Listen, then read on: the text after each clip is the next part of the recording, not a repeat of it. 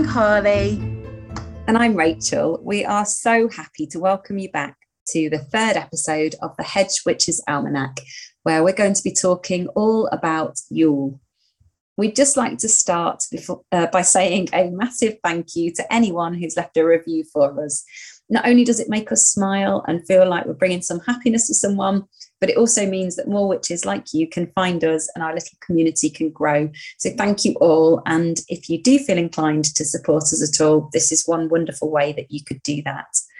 I don't know about where you are, Carly, but it is so Yule-tidy here at the moment. We've had snow, some icy mornings, frosty mornings. Have you had that too? We've spoken a ton and I've not actually asked you. Sad to say no. I've been deeply envious at all the beautiful pictures that we've got up, that you've put up on the Hedge Witch's Almanac Instagram site we've got, because we haven't got a speck of snow here. So I'm right by the sea, so it tends, as I know you know, it tends to always be a lot warmer. So if we do get snow, it's like really, really rare. But no, none of the white stuff, no. Well, fingers crossed, like at some point for Yule, that would be lovely. Absolutely. And also, sorry, I meant to say, I am so grateful for the reviews we've had. It's been epic. Honestly, you are so lovely and we love doing this. So it is so nice to see it warmly received. And I think my mum likes this more than my podcast. I'm glad that your mum likes it. It's definitely her jam. She messaged me the other day. Oh, well, hello. No, she really likes it. So Yule is the celebration of the winter solstice, which takes place this year on 22nd of December. It is the middle point of the dark months. We experience the longest night and the shortest day. This means, of course, that from this point onwards, the days start getting longer. I think it's really easy to forget this. I think lots of people probably feel like this point comes sometime after Yule and after the New Year.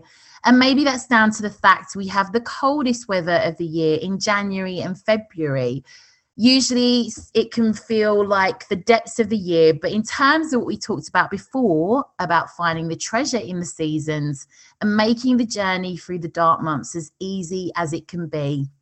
Acknowledging the passing of the shortest day feels really important to me. This is the point in the year where the Holly King loses his fight with the Oak King, and for the next 6 months, the Oak King will reign and the hours of light will grow until the summer solstice, when the Holly King will reign once more. We have been reflective and contemplative, I can't say this word, contemplating since Samhain, and now we have the opportunity to sow seeds of intentions for the coming year. We can set out our wishes and hopes for our future and start to think about how these plans could come into fruition. When season bulbs are sown in the dark months, they are not inactive but are preparing to shoot through the earth as the light begins to return. We can do the same. We can start to think about how our intentions can be manifested. It's not yet the time for action, but for starting to set intentions. With this in mind, it's still a period in which we can rest. I know we we laugh out loud at this concept as me and Rachel run around like headless chickens. And I know we likely need to rest right now. It's often so busy. I think this time of year always is, and I'm definitely feeling it. Oh, same. I mean, if people knew it had taken us an hour and a half just to get to the point where we're recording this podcast this morning because of all my internet issues, and I wanted to throw my computer out the window. That's just one little thing. Honestly, we've had a storm though, so it has been particularly wild weather-wise. So we will say that hasn't helped at all. Not at all. But I'm definitely pleased that we've got a week. I assume it's the same everywhere. We've got a week of the holidays before Christmas actually kicks in, which I'm going to use to firstly have a rest, but also give me and my girls some time to do some Yule related crafts and baking. So I'm really excited about the recipes you've got to share with us today. I always feel sorry for the kids. Sorry, Rachel, because no, it's all right. when they break them up when they break up schools so close to Christmas, they just look like these wild haired little maniacs, you know, because they're sleep deprived, jacked up on sugar, and high on the thought of Father Christmas. And it's like, you know, when it finishes like dead on Christmas, you're like, poor things, they just need a break, they need a rest, you know. And like then we hit them with all the yeah, I feel like it's a really long term, this one. Well, it is. I think it's more weeks than the other terms. And here in Leicester, we go back to school really early after the summer break. So they're back at the end of August. So then to get all the way through to December, it just, I know you've got half term, but yeah, we need a break. So we are going to celebrate Yule, which is associated with the colours red, white, green, gold and silver. Its herbs are witch hazel, cinnamon, clove, myrrh, frankincense. It's symbolised by pine cones, stars, candles and wreaths, and animals associated with this time of year are the deer and the squirrel, and the bird is, of course, the robin. The full moon that we have in December is known as the cold moon, the oak moon, the frost moon, the winter moon, the faithful moon, and the moon before Yule. That's just lots of names for one moon rather than many moons that suddenly appear in December. That's lovely. I like that. I like all the names for all the different full moons that we have.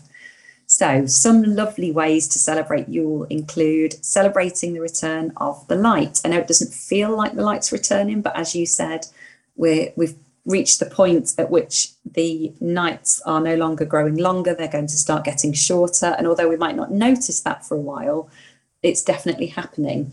So you could celebrate this by lighting candles or watching the sunrise, which is definitely easier to do at this time of year than at the summer solstice when it's 4 o'clock in the morning or something, unless in the summer you're a proper party animal that's staying out all night and then you might see it anyway. You could also feast with your loved ones, and this sort of goes without saying for a Sabbath, doesn't it? There's always an excuse for a feast.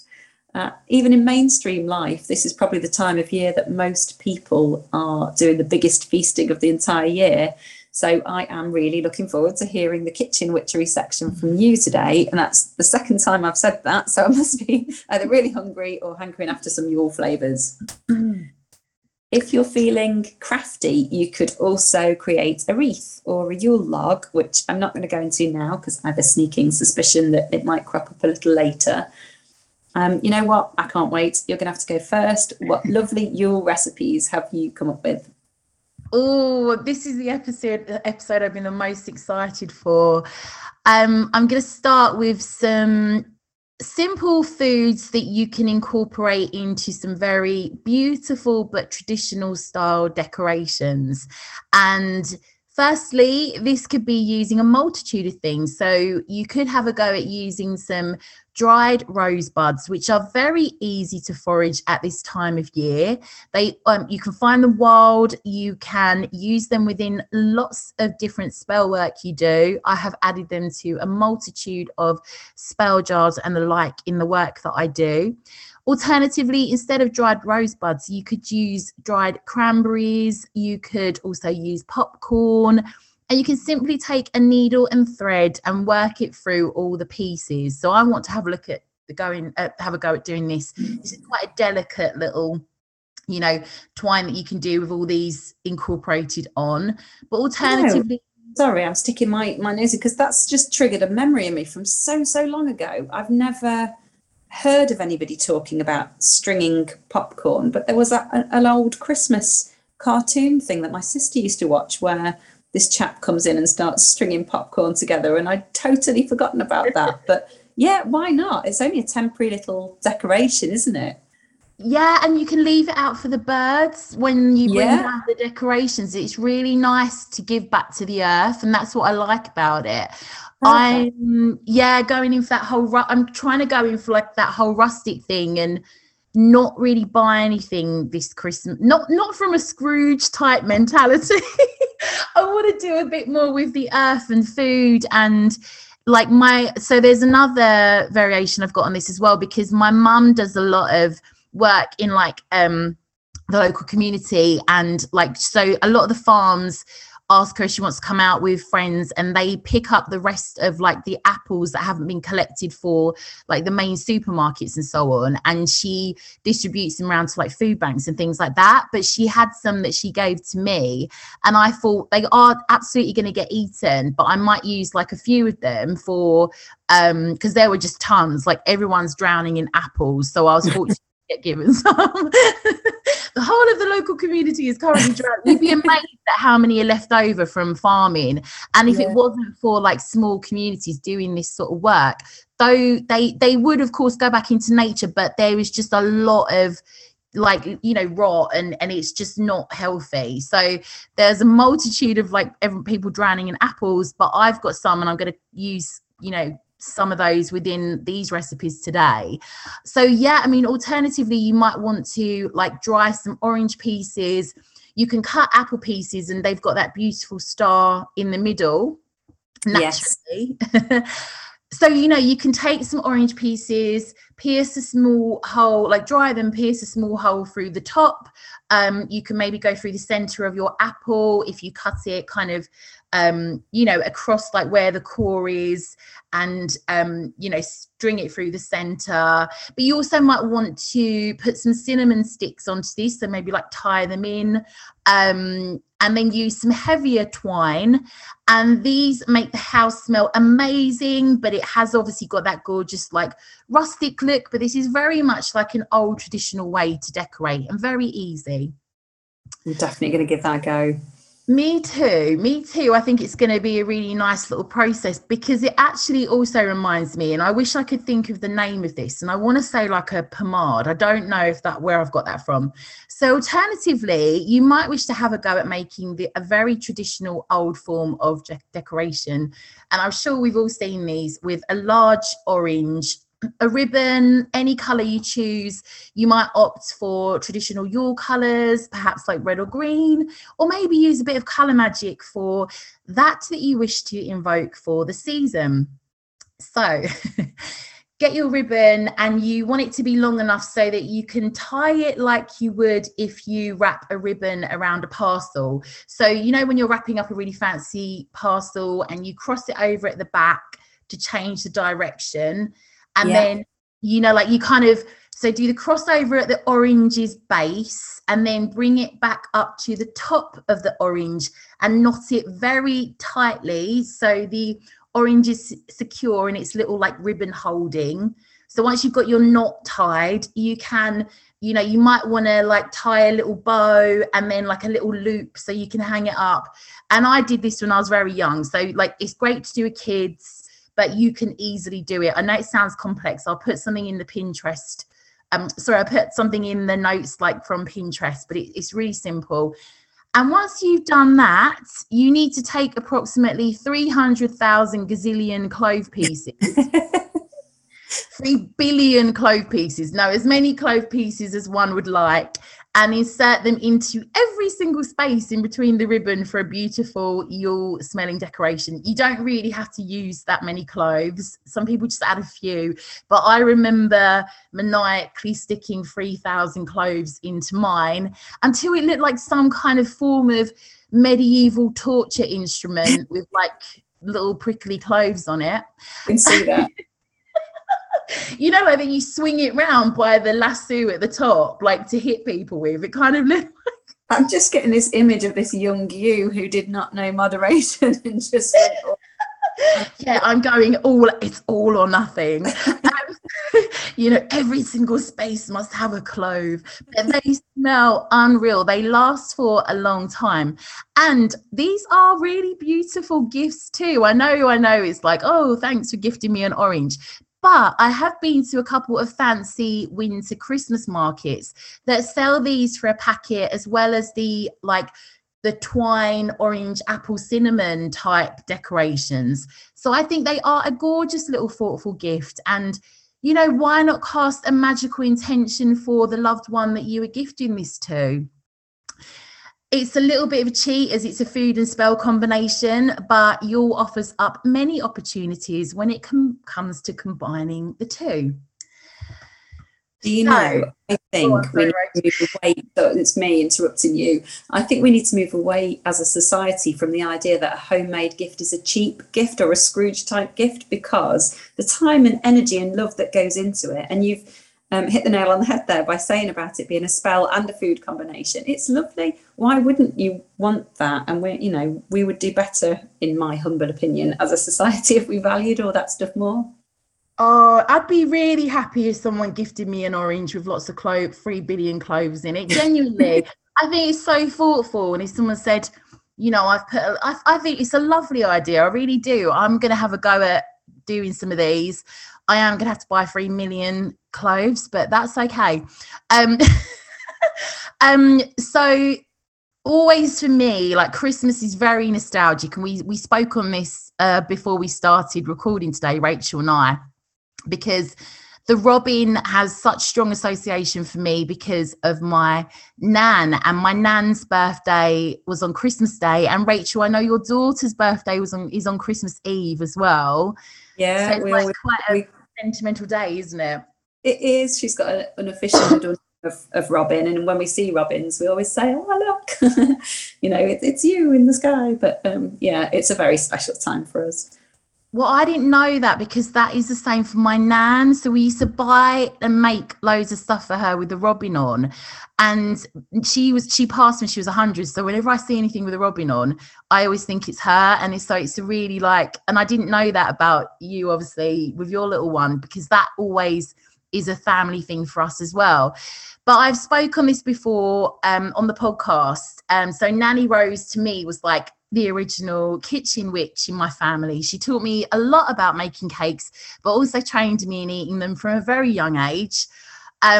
So one of the hi, I'm Carly and I'm a cakeitarian. So one of the only things that I really kept of my nan's, like, that meant something to me, was a handwritten recipe for the Christmas cake that she made.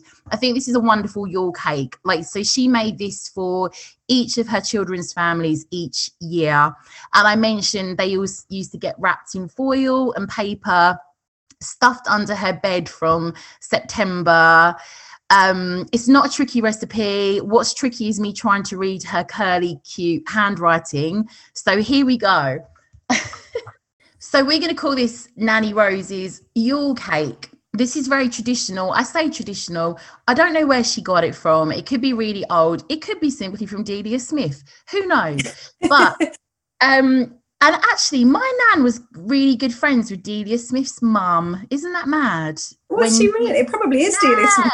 Then you're probably claiming something as an old heirloom recipe of your family, and it is Delia Smith. Well, apparently Delia Smith was really young, so I don't know if she got to like her Christmas queen type, status then. But yeah, so my nan was friends with her mum. How random is that? But anyway, here is Nanny Rose's Yule cake. So oven temperature is 150 degrees Celsius, 300 degrees Fahrenheit. And don't worry, this will all be in the show notes. So you need to cook this for about 3.5 hours. But for this, you will need a 8-inch cake tin. Right, 8 ounces of currants, 8 ounces of sultanas, 8 ounces of raisins, 4 ounces of mixed peel, although Nanny Rose said she only uses 2 ounces. Make your call on that. I don't know why she put that in there. 4 ounces, thanks, Nan. 4 ounces of cherries, 2 ounces of ground almonds, 8 ounces plain flour, half a teaspoon of mixed spice, half a teaspoon of ground cinnamon, 8 ounces dark brown sugar, 8 ounces butter, a pinch of salt, the grated rind of 1 lemon, 4 large eggs that you've pre-beaten before you stick them into the mix, and 2 tablespoons of brandy. But me and my granddad used to add a ton. It was like flammable. So you're going to need to grease and line your 8-inch cake tin using a double thickness of grease-proof paper. My nan used greaseproof paper like it was going out of fashion. And you want to, like, once it's done, she actually put on here, tie a double band of brown paper or newspaper around the outside. So actually she didn't use silver foil, she used newspaper or brown paper. This is when you've got it done. Okay, so this is how you want to store it when you come to eat it. Anyway, to make the cake, you want to mix everything together. So get your currants, sultanas, raisins, peel, cherries, ground almonds, sift in the flour, salt and spices into your bowl. Okay, so cream the butter, sugar and lemon rind together till pale and fluffy. Then add the eggs a little at a time with a little of the flour, beating well after each addition. And then you want to fold in the rest of the flour with a metal spoon and then fold in the fruit. Bring it into a mixture and then pour it into a tin. So use a separate bowl for all your fruits, but then get everything together with all like your flour, your salt and your spices in a separate bowl. Then add all your so everything separate from your fruit, and then just chuck your fruit in at the end. To be honest, I've done this and just kind of chucked everything in all at one go. It's failed. Like, you can't fail. It will go perfectly. And then just pour any alcohol that you want to add to this. But to make it super simple, I will add the recipe in the show notes. As I said, you need to put this in the oven for around 3.5 hours. Your house will smell of Christmas on Yule on steroids. And like I say, bring it out to cool. And when it's done, you might just want to wrap this in like brown paper or some newspaper or some more of the greaseproof paper, and wrap it in some twine. And there you go, ready for Yule or wherever you choose to use it. I'll put it under your bed for a bit first, though. Under your bed for a bit. And of course, you have to do the magic part of the process, which we always did, is to put your wish upon it. So you may want to do this whilst you're like stirring the mixture together, put a little wish on it for perhaps Yule or for the next coming year. So that's always the lovely bit. And I'm not going to suggest you put anything in it this time, because I don't think no one wants to break their teeth at Yule. Is there a minimum time that you would make it in advance? Like, have we still got time to do it, do you think? Or is this like an extra thing?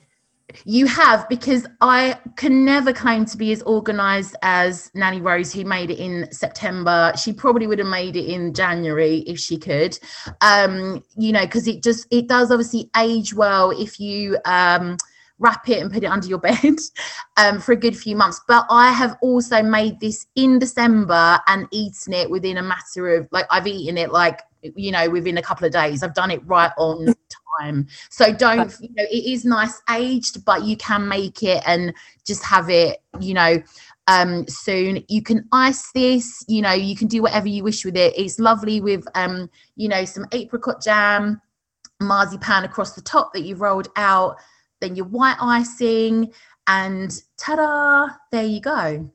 Amazing, thank you.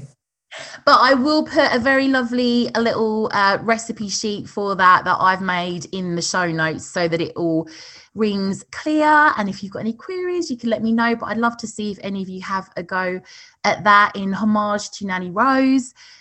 And then we're going to get on to wassail. I've had to try to pronounce this multiple times since writing on this. I can't. I don't know. I know the word, but I don't know how you say it. So I have had this before, but I've never made it, and I'm really looking forward to making this. So this is a traditional Yule and New Year toast derived from the Anglo-Saxons, and it is like made towards your health, or was how is how, like, the word I think they would have used. But this would have been offered to visitors during the festive period, or in some cases taken around the community in a large wooden bowl decorated with evergreen leaves, usually holly and ivy, and festoons of bright red ribbons. Now, I don't know how true that is, but that is one recorded tradition for apparently the Suffolk area, which is where the recipe I'm going to give you originates from. However, wassail throughout the centuries differed dependent on local ingredients and libations, such as like ale, cider, apple juice, and fruit. It would be what you could find to add to it. So it would really vary across the counties dependent on farming. It was often enjoyed also at weddings and christenings, also harvests, not just over the festive season, which I think is a little lesser known fact. The main ingredients are spices and alcohol. I am going to be making this because I'm off the sauce. Like if you're off the sauce like me, you can simply make this without the alcohol. There's certainly enough flavor in there for like the spice from the spices and the apples and oranges and so on.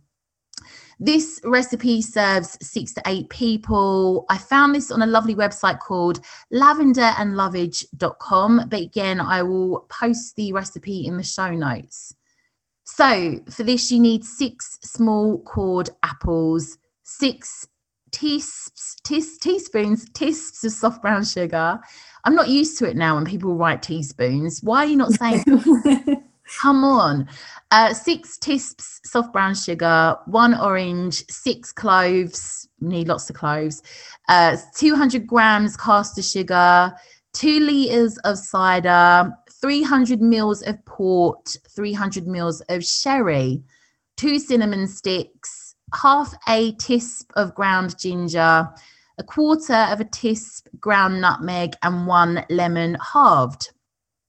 So step 1, preheat your oven to 200 degrees Celsius, 400 Fahrenheit, or gas mask. What is happening with my vocabulary today? Gas mark stick. Don't put your gas mask on for making this. Gas mark sticks. Step 2, cut around the middle of each apple with a sharp knife and place them in an oven-proof dish and fill each apple core like cavity with a teaspoon of brown sugar. So stick the cloves in your orange just as it is, and place it in with the apples in your dish. Add a little bit of water, about 6 tablespoons, and roast in your preheated oven for 30 to 45 minutes, or until the apples are soft but still retain their shape. Then leave the apples in the dish to keep warm. Take your orange out, cut that in half, and place it on a large saucepan. Add all the rest of the ingredients and the juices from the apple roasting dish to the saucepan, and gently heat until your sugar has dissolved. So then bring the mixture to the boil and then turn it down immediately, but keep it warm until you need to serve it. When you're ready to serve the wassail, ladle the fruit and spices into a large punch bowl, or however you want to do it, and then pour the wassail into the bowl. You can add the apples by floating them on top and serve straight away in warmed mugs or cups, but you may just want to leave it, on the stove. The smell will be amazing, a bit like you do with mulled wine. And you can also eat the apples afterwards as a delectable dessert with cream or custard, so everything gets used up. I like that. Always, yeah. So that's a very, very simple little recipe for that. And you know what, don't be worried if you haven't got, maybe both those forms of alcohol. There are various different types that you can use. So, don't be afraid to use what you have, or do a bit of mixing and matching. Don't go with Bacardi or I don't know, Baileys or anything random. It's got to be relevant, you could try it. It could be interesting. So wassail is also accompanied by singing, and it is popular as a beverage to enjoy whilst wassailing apple orchards. Although the practice of wassailing apple orchards has all but died out now, there apparently is a village in Cornwall, Grandpound, where wassailing still takes place every New Year. And apparently the Wildlife Trust in like Staffordshire have hosted like big wassail celebrations. It's very common to have like Morris dancers there, all sorts. So yeah, very, very, very old tradition. And I have a traditional wassail song from Somerset, where they also still celebrate wassailing on Old 12th Night, which is apparently the 17th of January. And bread that is soaked in cider is placed on the branches of an apple tree whilst onlookers sing wassail songs. Are you ready to sing along, Rachel? Yeah. Have you got a tune? No. We could do it to like some random, I don't know, maybe like some random Nirvana song, hip hop. What do you want? Just read it. We'll think about this, and maybe at a workshop we'll sing it. You know what I just got in my head? God rest ye merry gentlemen. God rest you, Jerry Mentleman. Like, God rest you, merry gentlemen. I don't know. We could try it. It could be really. No, we have not discussed this. This is not planned. I'm not singing. But that's the magic of podcasting. Old apple tree, we wassail thee, and hoping thou will bear. It works. It does work. For the Lord doth know where we shall be till apples come another year. I've joined in for the bit that doesn't work. Amazing. For to bear well and to bloom well, so merry let us be. Let every man take off his hat and shout to the old apple tree. Old apple tree, we wassail thee, and hoping thou will bear hatfuls, capfuls, 3 bushel bagfuls, and a little heap under the stair. Ta-da! I like how I just finished this sort of mid-tune. It half works, in fact, more than half. You're nearly there. And I'm sorry to leave you without support. I couldn't stop myself laughing, so I couldn't sing. What more do you want? What a little ditty. And that is where I'm going to leave you with the wonderful Rachel, who's going to probably have something far more educational in regards to the plants and foraging side of Yule. Yeah, I'm going to rap about all these plants this time. I'm going to MC. I'm going to in a drill style about plants and foraging. Absolutely not. I'm going to put my very serious voice on and talk about serious things. So I've done on this occasion exactly what you did last time. I thought straight away about this plant that I wanted to talk about, but thought of a couple of others too. But like you with cyclamens in the November episode, there was so much information that I could have just filled the entire podcast just talking about it. So I've only done one plant. I've tried to rein myself in as much as possible because I get a bit overexcited about things. There are loads of Yule-related plants and that you could go and find out about. But for now, for today, it's just one magical and wonderful plant, and it is mistletoe. Yay! So I've wanted to grow my own mistletoe. And by the time I actually thought about finding out how you can do that, which was sort of probably March, April time, I started thinking about it. I was too late. So I thought, oh, okay, that's fine. When some berries appear, I'll wait and, use those, or in springtime, you can propagate your own. Well, I don't know about you, but I cannot find mistletoe in the wild anywhere. So as much as I would love to call this the plant to forage around Yule, if you can manage to forage it, you're doing a lot better than me. In theory, it is capable of being foraged, and there are websites showing where it's been spotted, but I cannot find any near me. Do you know what you're looking for? Have you seen any? Do you know if there's any around you? I've asked my mum about this, and absolutely the same. And I don't want to I just want to interject on this and say, yeah, I haven't seen any anywhere. I was asking my mum, and I really think it is one of those, sadly, you have to go in and get it from florists and so on, because it is just really hard to find. Which makes me sad, because it's a traditional native plant, and it's got all sorts of interesting folklore and things associated with it. So I'd really like it to be more prevalent in the wild than it is. So these websites that show where you can find it, there's one, that's Leicestershire, near where I am. And most of the recording findings of it are from a good few years ago, maybe 5 or 6 years ago. And also they generally tend to be in people's gardens. So I can't really go hopping over people's fences to go and have a look. Although it wouldn't, you know, I can be a bit over. Well, I might go and knock on some people's doors and ask about it. So you never know.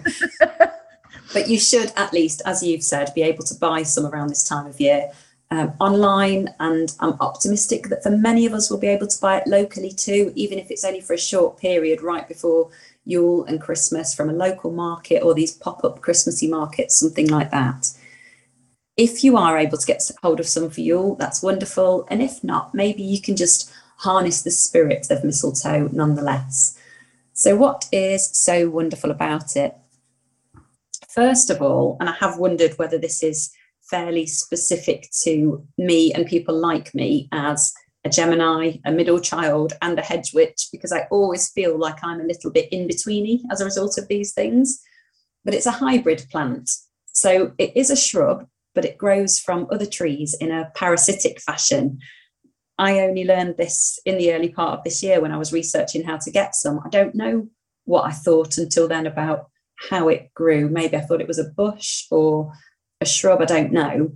But it grows, it grows on different types of trees, but not like something like ivy that can grow without another tree or and climbs up from the ground.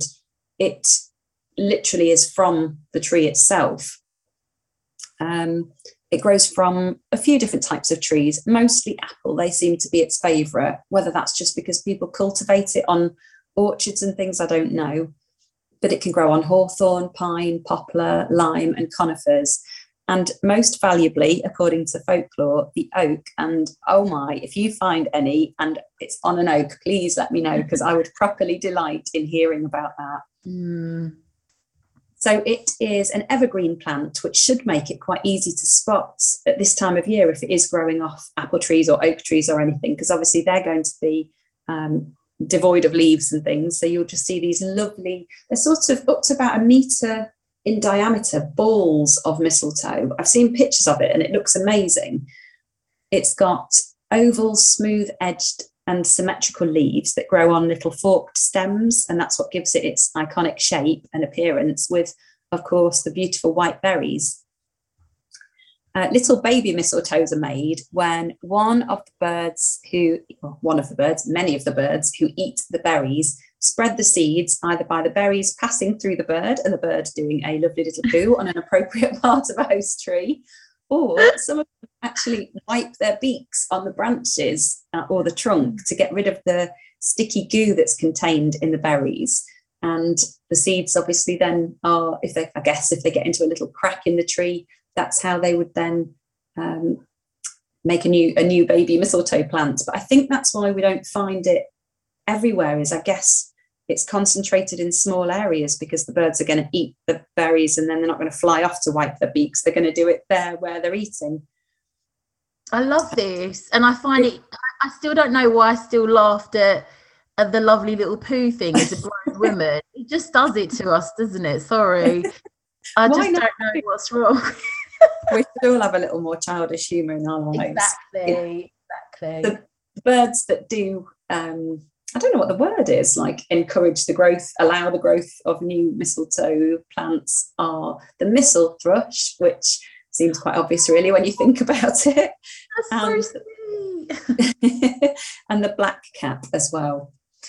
Whilst we associate mistletoe with Yule and winter, the early Christian church actually banned its use, purportedly because of its association with the Druids. And for me, if you tell me that something's banned, that's like seeing a sign that says keep off the grass and I want to put my toe on it, and probably do put my toe or my whole foot on it. So that's me love it even more. But interestingly, even though that was a long time ago, this ban is apparently still widely observed in many churches today. So you're unlikely to find it in their winter decorations. Again, I'd be curious to know if your church, if you are a churchgoer, bucks the trend and fills itself with mistletoe. There might be places, you never know. Wow. Like when they stuck yew trees in all the, you know, like, yeah, it would be interesting to know. Yeah, I was just thinking on, you know, like how that was a bit of a well, we're still going to stick something really pagan and druid here. So, even though the churches were being built, that's really interesting. I didn't know that at all about mistletoe and it not being used. And you think it would, because all the other plants that are, in line with this season are very much observed within church decorations, aren't they? Yeah, I think mistletoe gets a really hard time in some ways. So the Druids did hold it in very high regard, and they had particular rituals for collecting it. Depending on where you find your information, some people say that it was cut from trees using a golden sickle on the 6th night of the new moon after the winter solstice. So very specific, but also gives you still some time to go and find some. It wasn't allowed to touch the ground, so a cloth would be held underneath to catch the falling sprigs. And it was then taken home and a sprig would be placed over the doorway to protect against thunder and lightning, which I think is very specific, and also other evils. In some accounts of this practice, it was left in the doorway all year and taken down only to be replaced by the next year's freshly collected sprigs, which I think gives you an idea of how powerful they thought it was. So the Druids revered mistletoe that grew on an oak above all others and believed that it was its most sacred form and it could protect against all evils, no less, and was the source of much magic. I think just the appearance of mistletoe is magical to me. Not that other plants are not, but there is something very magical about the look of mistletoe, I think. I feel like that anyway. I agree, definitely. It's very, very, very magical looking.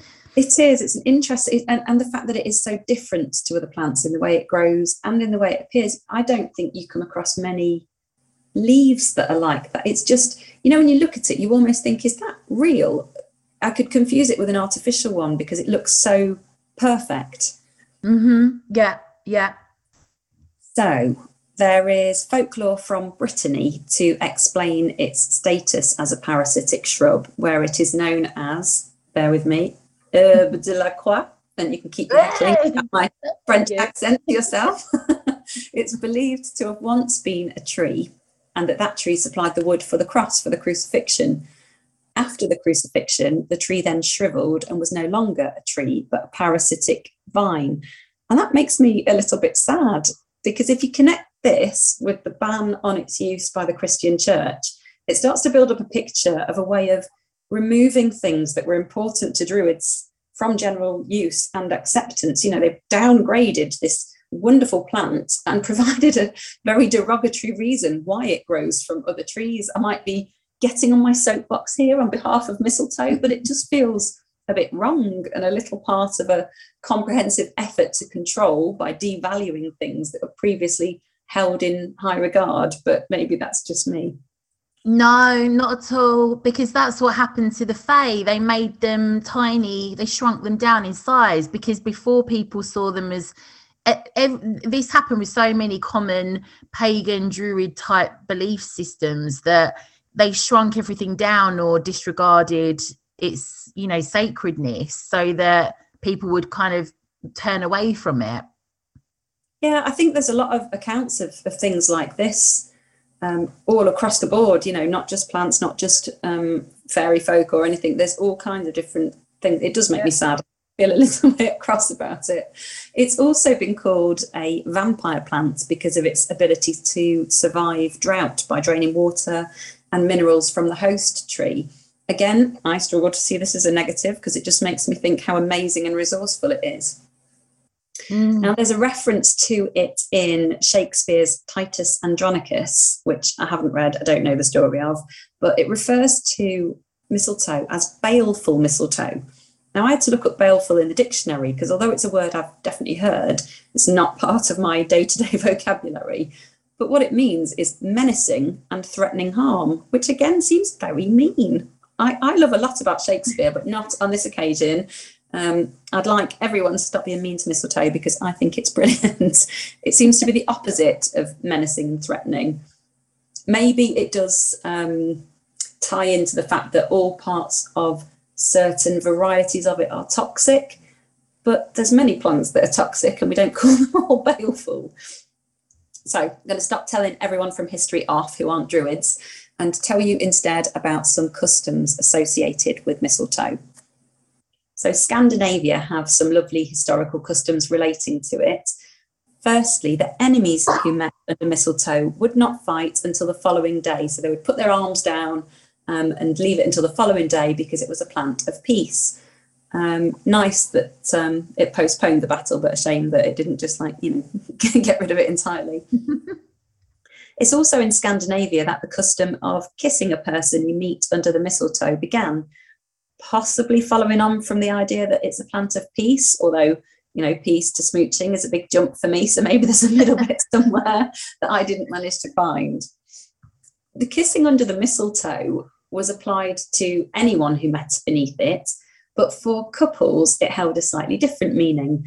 It was that of a promise to marry, coupled with a prediction of happiness and long life.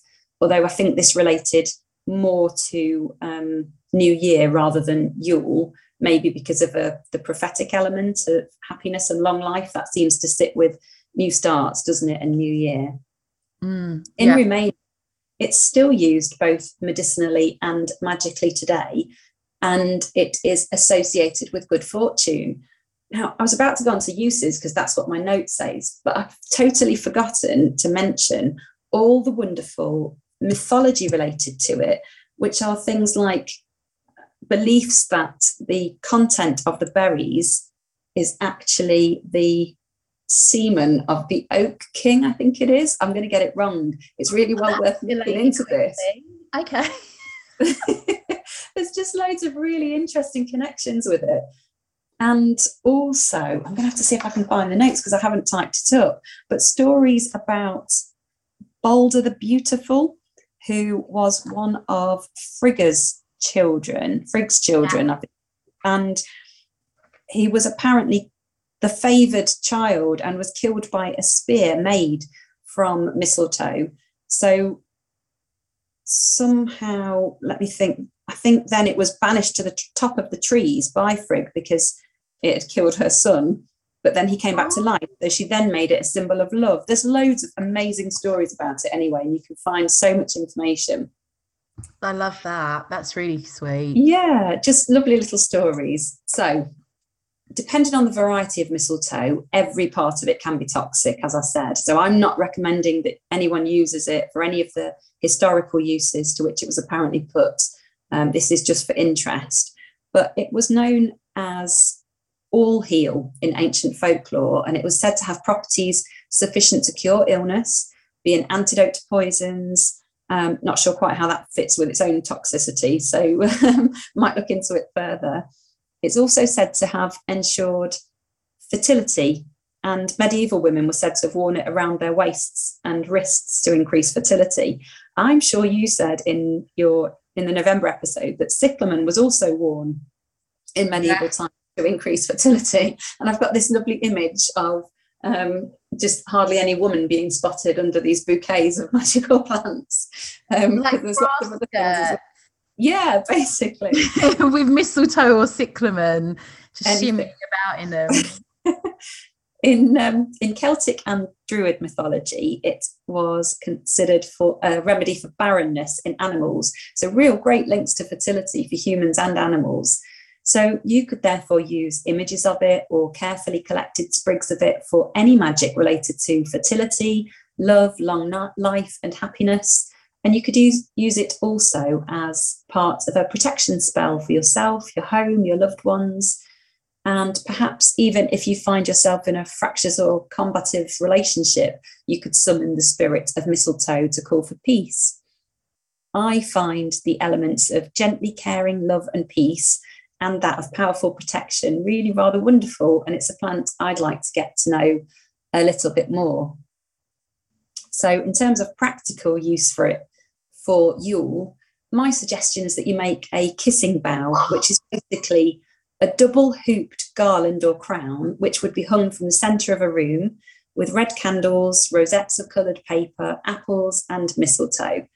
This is going to have to be quite a sturdy garland with all those things hanging from it and hanging from a sturdy part of your house.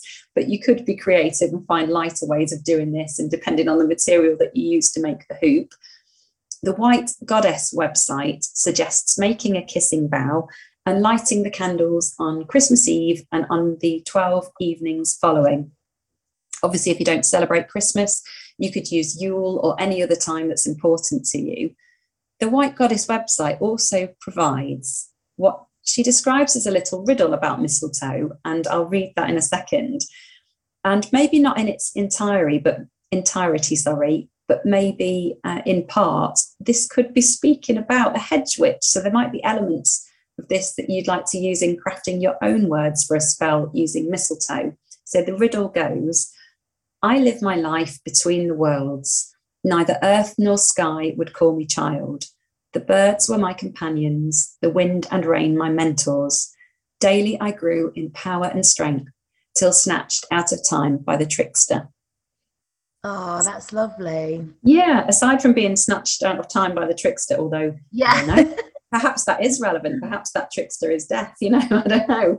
We will be snatched out of time at some point. All the rest of it seems to really sing to my heart about where I find myself in my life. Oh, I like that. I don't know. It gives me some like Norse feels, because I then think of Loki, because he was always considered as a trickster. Yes, I can see that. I don't know, just is a little thing that came up. And I, on that note, am going to kind of take us into the spell work side of things. My apologies for coughing and spluttering over you, Rachel. 'Tis the season to be coldy. Anyway. Don't worry. So I am going to delve into some spell work today, and there will be a little bit of a Norse theme for this because, of course, all our, pagan practices, rituals, and so on, there's such a blend here of obviously the Anglo-Saxon and Norse side of things. But anyway, for my section today, I'm going to keep it short and sweet for those of us that are flat out busy. I appreciate that for some reason at this time of year, it's like every single possible deadline hinges on just before Yule and Christmas. It's almost like the end of the world and everything into this time space. It has to happen now, otherwise it's never going to happen. But there is time after Christmas, and we must remember this. Absolutely. I know I've bored you and many other people by talking about my decorating. I'm trying to get my decorating done. And I have just spent so long, put so many hours into doing it just before Christmas. Why? I don't know. You're right. There is time after Christmas. It can wait. It's one day. And this is what I have to remind myself, because it's so easy to get swept up with the urgency. And you know what? I'm going to rebel a little bit, and I'm going to I'm going to really try this year to make it calmer. I didn't say calm, I said calmer, and just try and make it healthier, because it's, I'm not kind of buying into the panic and so on. Anyway, following on a little bit from Rachel's mistletoe talk, I just wanted to leave this here as well. If you go far enough back, all our ancestors were pagans. They practiced religions that had a few creeds or dogmas.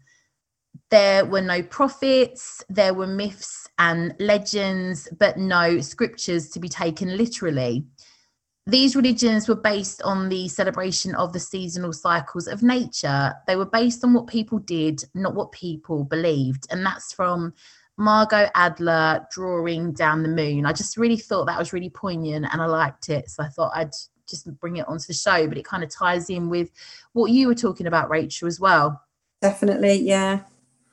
I'm going to start with a more complex form of witchery. It doesn't have to be. It can be as simple as you make it, which also doubles up again in the decorative side of Yule too. And this is in the form of a traditional Yule log. And I've actually never made these, to be honest. I've always wanted to. I've just never got around to it. That always happens to be the thing. Sorry, I'm laughing, thinking I've only made the chocolate variety. I've never made a real one. Well, I said to my mum about making them, and she straight away went, "Oh, a chocolate one." And I was like, "No, a wooden one." So she was like, "Oh, okay." But I'm excited for it. So again, talking again about the Druid side of things, each type of wood is, of course, associated with various magical and spiritual properties. Logs from different types of trees might be burned to get a variety of effects. So, like, aspen is said to be the wood of choice for spiritual understanding, while, of course, the mighty oak is symbolic of strength and wisdom. So it is said that a family hoping for a year of prosperity might burn a log of pine too, while a couple hoping to be blessed with fertility would drag a bough of birch to their hearth. You might want to have a go at making your log out of pine. It might be that you could like whip this off the base of a real Christmas tree if you have one within your household. I know that's not that easy, but you can make yours of any type of wood you choose. Please don't kind of feel that has to be essential. You can select one based on its magical properties, or you can just use whatever's handy, because come on, let's be real.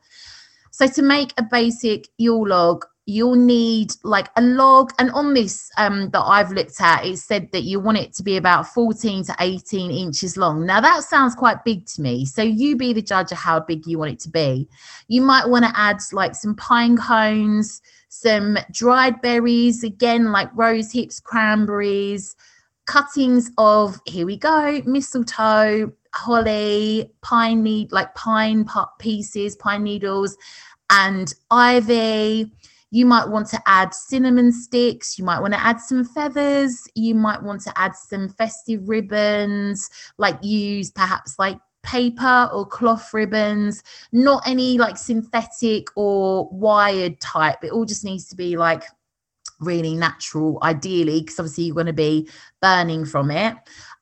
Really, you would need a hot glue gun. This is like ideal. All of these, except for the ribbon and the hot glue gun, are things that, you know, you and your children, or you and your by yourself, like as a lovely little ritual, could gather outside. So yeah, like, you know, you might want to take a trip out to the woods. Maybe this might make a really grounding little ritual to just get out into nature and obviously see what you can find and add to this, and, you know, perhaps thank the land as you find things. So yeah, I guess, you know, it's just a case of getting out the old hot glue gun and going for it. I think so I'm like picturing things in my head now. Sorry, I'm burbling and not getting words out. I really want to do this. I love collecting things from nature. I love taking my girls for walks and doing those things. And there's just something very lovely about it, isn't it? It's a treasure that you can make for yourself with things that you value. So yeah, I like this one. I remember my mum and dad always used to take us out for a really long walk on Christmas Eve. And I think that was because it was really nice, because we would be in this frantic energy of like, oh, school's just finished, and, you know, it gets so overwhelming, and even us as adults get really overwhelmed this time of year. It's exciting, but sometimes if you're too overwhelmed, it's not that much fun. I'm not going to lie. Sometimes it can easily switch from being really exciting to just, oh, there's way too much going on and it's freaking me out. So, you know, I really think like that really long walk might be really perfect, and it could be as, you know, as close to the solstice as you like, but I just think that walk alone could just be the foundation of it, and that's the magic in that particular walk together. Yeah, that's a really nice idea. And like we said at the beginning, having a week with any of us that have got children, having a week with them before Christmas, and Yule will fall in that week. That's a really lovely time to do it, and a way of keeping them busy and, you know, not chomping at the bit to open presents. Definitely. And you're not out in a shop or a supermarket, or you are, you know, maybe if you can just spend that one time out in nature before, just think it'd be really lovely, even just the memory of that day. Hopefully they're not, you know, yeah, I just think it'd be a nice little time to be had by all. And I'm going to keep it simple with everything else, because I think we really, you know, could use some simplicity at the moment. So I've got a winter solstice tarot spread. So simply 5 cards, and for your first card, pull on that to ask, what do you have to give? And this is ultimately, you know, skills, talents, and the gifts that you have within that you can bring and give to the world, to friends, to loved ones. Card number 2, what gifts do you need to receive? So the same, but in return from friends, the universe, life, you know, loved ones, all of that. Third card, what can you learn from the darkness? So what can you learn from this time of year? Or perhaps if you are moving through any particular darkness within your life now. Card number 4, where is the light being rebirthed in my life? So really looking at and understanding, where are your blessings right now? What's going well for you? And number 5, what should I celebrate? Again, you know, what's ahead of you? What have you got to look forward to? You could even use these as journaling prompts if you don't feel that they are, you know, something you want to get into for tarot. It's a great little reflective time, again, with a solstice. If you honor the new year being January 1st, you know, that could work really well for you to have a look at. You might want to, and I'm literally going to go through just some very simple little rituals, and I've kind of brought this again for time with yourself, time to have just a minute alone by yourself without all the panic, the rush going on, okay? And just to simply savor this season. And all I would say is you might just want to simply light a white candle and speak one of the following prayers. So this is a Yuletide prayer. I think I got this from the White Witch Parlor. I will post it in the show notes, but she does have some lovely pins on Pinterest. She's a very good YouTuber. 'Tis the season of cold and white. May your spirit shine bright on this very night. With intuitive vision and the beauty of sight, may your heart embrace the return of the light. How lovely. It's just really nice, and it just gives you a chance to gather yourself really and come back to yourself.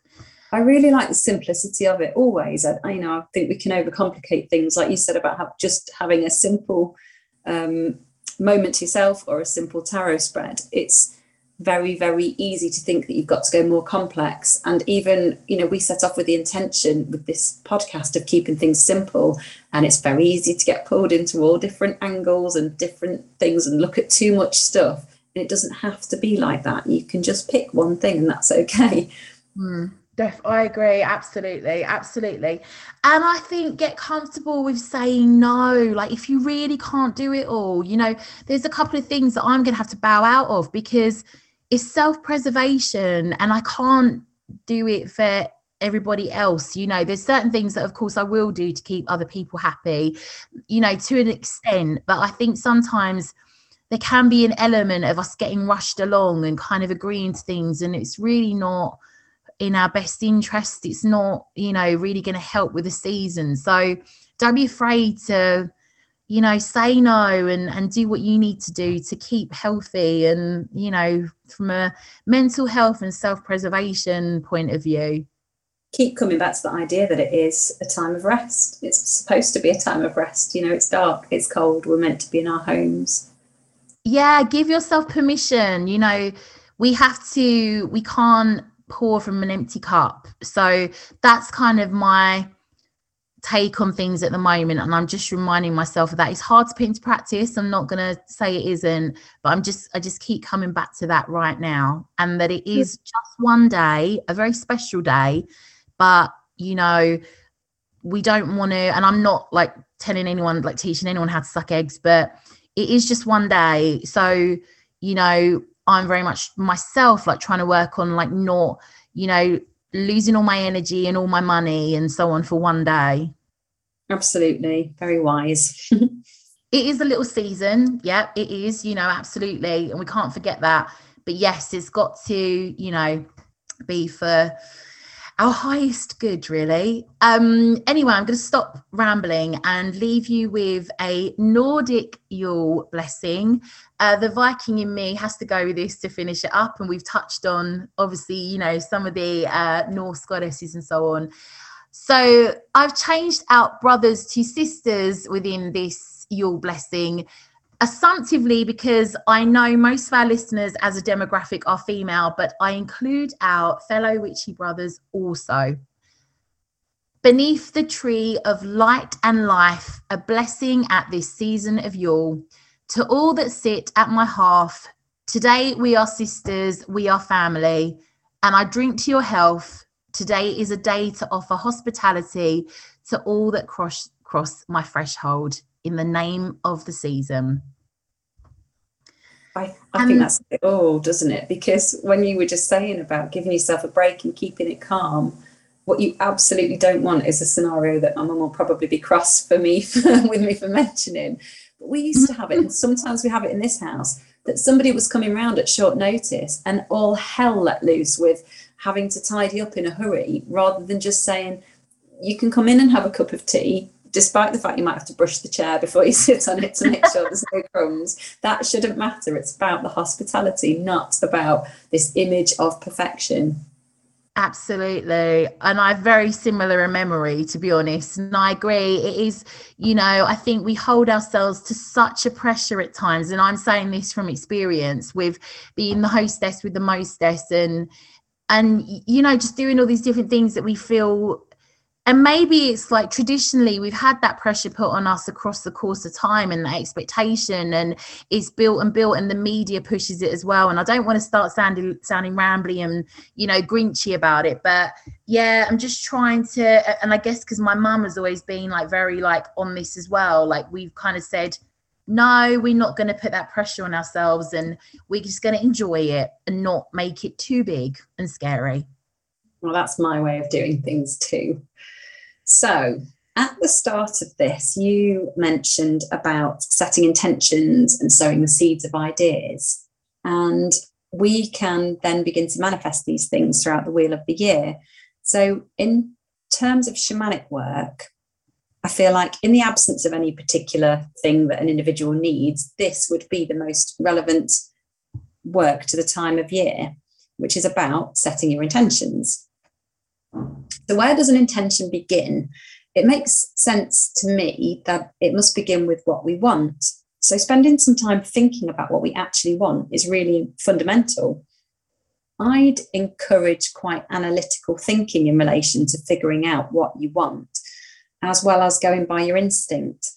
Analytical because I think it's really easy to keep plodding on with the same intentions, but the thing that you wanted so much a year ago or 5 years ago might not truly be what you want right now. So it does take some actual thinking about, what do I want? So we can, as humans, get stuck on the things that we've been working towards and continue pursuing the same thing, whether it's actually in our interests or not. And I think it's at least worth considering what you actually want, what would benefit you, those around you, and maybe, if you're feeling powerful, and I really hope that you are, the planet or even the universe.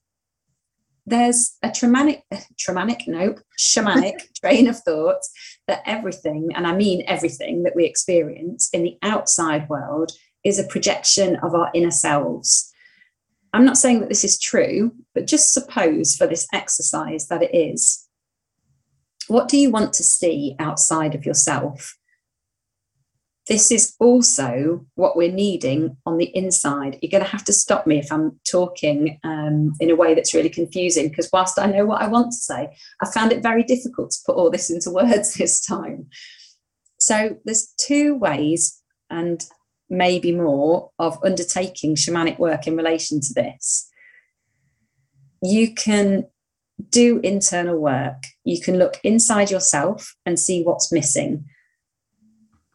You can then see what you're longing for and seek it. I think I am just talking round in circles. No, you're not, because Are you with me? I'm with you. No, you're not at all. And I'm understanding this, because I haven't heard or read this, I haven't heard or, seen your notes or anything like that. And I am standing with it. So I suppose what I'm imagining is, and I'm going to go off my notes to try and explain myself better. If you look out into the world and you think that everyone around you is unhappy, is that because you yourself are unhappy on the inside? And this train of thought would say, yes, it is. So therefore, you can either Surround yourself with happy people on the outside and feel that happiness on the inside reflected back into you. Or you could change how you feel on the inside by acknowledging that that's why you're seeing what you're seeing on the outside, because your interpretation is relevant to this, isn't it? So it's basically finding that connection between what's going on out in the ordinary reality of the world and what's going on inside yourself. So I'm sorry, Rachel, I was going to interject because you are spot on. And like, I know, as you all know, like Rachel works as a shamanic practitioner, but I actually work as like a manifestation healer. So I do a lot of work within law of attraction. It's quite a big area for my work, like day to day. And you are spot on. Like everything that you see, you keep picking up on is absolutely, you know, where your mindset, your vibration is set at. So therefore you have to go inside to change your state so that you have to go inside to change the mindset, to change, you know, the inside, so the outside will reflect that. Yeah, absolutely. And it's all kind of where I've said there's two ways of looking at it. Really, it's one and the same, which is that it's going inside, because that's all we've got. That's all we can control. So you're either seeking out things, and that comes from you anyway, that are going to change your mindset, or you're going to know that you need to change your mindset. It kind of is the same thing. So you have to look inside yourself, see what's missing or what requires change. And as I said at the start, or tried to say in my roundabout way, this starts with really knowing what you want. So in terms of journeying, you could use your spirit guides here to be useful additions to your own thought processes. I'd be inclined to recommend upper world guides, because in upper world we deal with the bigger picture. So you're not really looking at past issues and things here. You're looking at how do I understand what I want? How do I improve things for myself? It's the bigger picture of your life. So you could undertake an upper world journey and simply speak with your upper world guides. I'm not suggesting that all it's going to take is for you to go and ask them what you want or what's right for you, because I think you should, if you're able, be able to take a more active role in this and engage in a conversation with them. You know, I like the idea of personal power and personal responsibility. So because of that, I don't think my guides ever just roll over and tell me directly what I need to hear. They always make me work a little bit harder for it. I've got a noisy cat coming in now, sorry. So you might surprise yourself with the ideas that you come out with just in conversations with your guides. They might be very clear in their responses to you, or they might be more cryptic, giving you just what you need to work out for yourself how best to move forwards. So I've said before, I'm not much of a planner, and in many ways it's true. I like to retain the magic and the cabinet of curiosities that not knowing what's coming brings to my life. But obviously there are circumstances where we need to plan and allow time to consider things like big stuff, you know, you're buying a house, starting a business, changing jobs, having a child. It could be that you've got an intention to do something major moving forward after Yule, or it might be that you like to consider possible outcomes for all kinds of decisions. And hopefully, no matter what your approach to life is, there's some benefit to you of giving this following exercise a try. And how you embark on this exercise might depend upon what the decision is that you're making. So it's an exercise where, in a meditative state, you visualize either a timeline or a map or something similar, whatever appeals to you the most. Spend some time getting your bearings, understand what the timeline or map represents. So whether it's limited to a particular decision, a phase of your life, your whole life, or even past lives and your soul's journey on this planet altogether. And imagine yourself floating up above your timeline. You might see one direction ahead of you, or you might see many, and you can choose to take the route that appeals to you the most. Floating along above it, you can look down at yourself at different stages of having pursued with this decision in the way that that this route has taken you. And you can then look from safely floating above it, how does it look to you from where you are? is that future version of yourself that's in that scenario happy? Who's around them? What are their surroundings like? Is anything missing?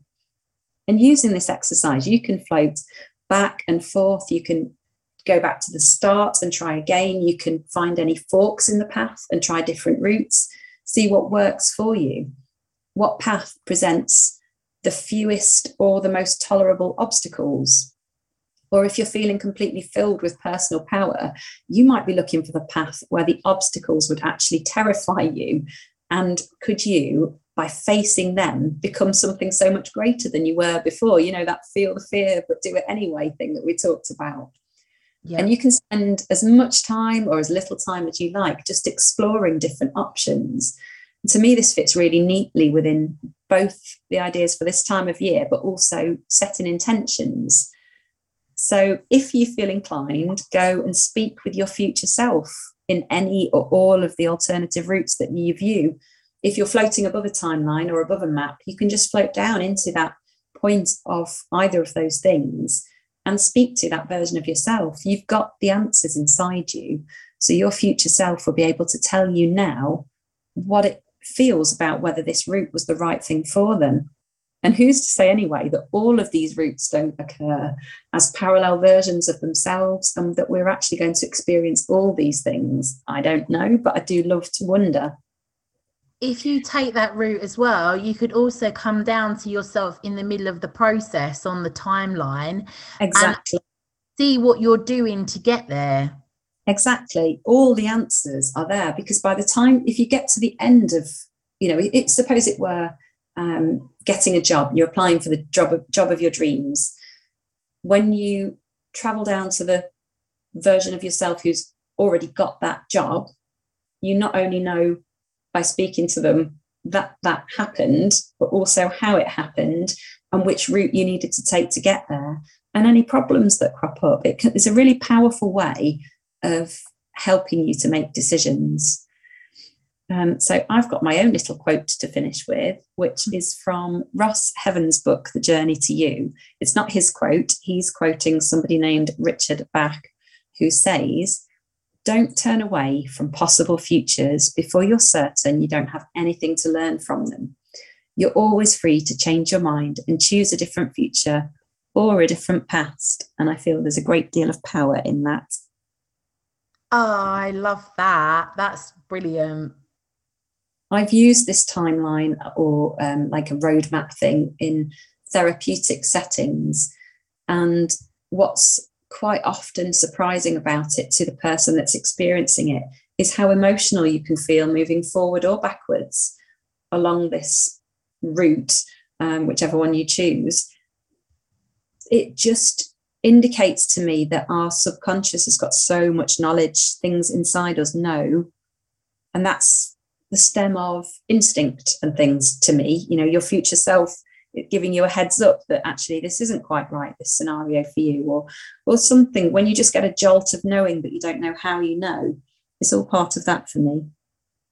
And you can feed off the feeling, because when it comes to manifesting, looking at the work I do, the feeling that you get once you come down into where you want to be, once you've achieved or had or got whatever, you know, or whatever the situation is that you want, if you go and visit yourself with that, and then you look around and you see yourself in that place where you wanted to be, or, you know, where you thought you might want to be, you can go off the feeling that comes with it. You know, do I feel really excited? Is it every, you know, you can take that feeling, and then when you are working towards that goal, that becomes like the fuel for the fire. It's a really important part, of like manifesting. So you might want to, if you think this is the path for me, I want that, you can go back in like and like go and see you there if you need to refuel that fire of passion to do it. And anything you see in your mind, you can hold in your hands. That's like, you know, the whole law of attraction kind of, you know, methodology and belief. So I think that's a brilliant method. You know, I'm really definitely, I might even use that in some of my work, Rachel. So thank you. Help yourself. Yeah, it's wonderful. Yeah, I really think that's really powerful.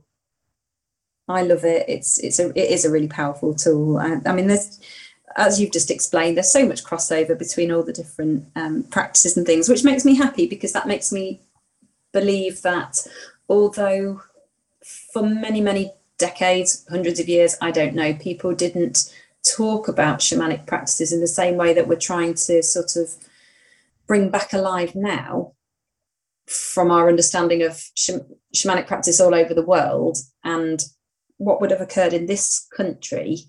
People did still do the things, even if they didn't know that that's what it was called, because they've all developed down different routes. And it's just about finding the one that's right for you. You know, some people that I've spoken to about this say, oh, witchcraft's not for me. And I'm like, well, really? You don't, you know, it's just whatever you feel. So how can that not be what's right for you? But if there are other titles given to things, law of attraction, whatever, manifesting, then that's all good as far as I'm concerned. Absolutely. There is a lot of absolutely crossover in a few areas for sure, definitely. But no, I really love that. And I feel very excited for you all now, and very calm, actually. I think I've calmed down throughout the episode. I think from where we were to start with all the internet problems to where we are now, yes, I am in a much better place. And it's caused me to consider lots about how we're going to celebrate it ourselves. So I think that's everything that I have to say on the matter of Yule. I don't know about you, Rachel. I think that's what, you know me, I could witter on forever, but I won't. I'll let people go on with their day. And I guess it's just for us to say, we hope you have a beautiful, amazing, calm, sacred Yule, however you wish to enjoy it, a wonderful Christmas, whatever festivities you embrace at this time of year. We would love to hear, of course, if you do have a go at anything we've included in this or any other episode that we have put out already. We will put everything we can in the show notes that we feel might help you on your way. But yes, please do tag us on Instagram. All of our socials will be in the show notes. You know, we'd love to hear what you get up to. And send us your pictures. I like seeing the pictures of what people have been doing. Yes, please do keep sending us your pictures. We love hearing from you all. And I guess I'm just going to say, yeah, have a wonderful one and look after yourselves. Yes, blessings for you all.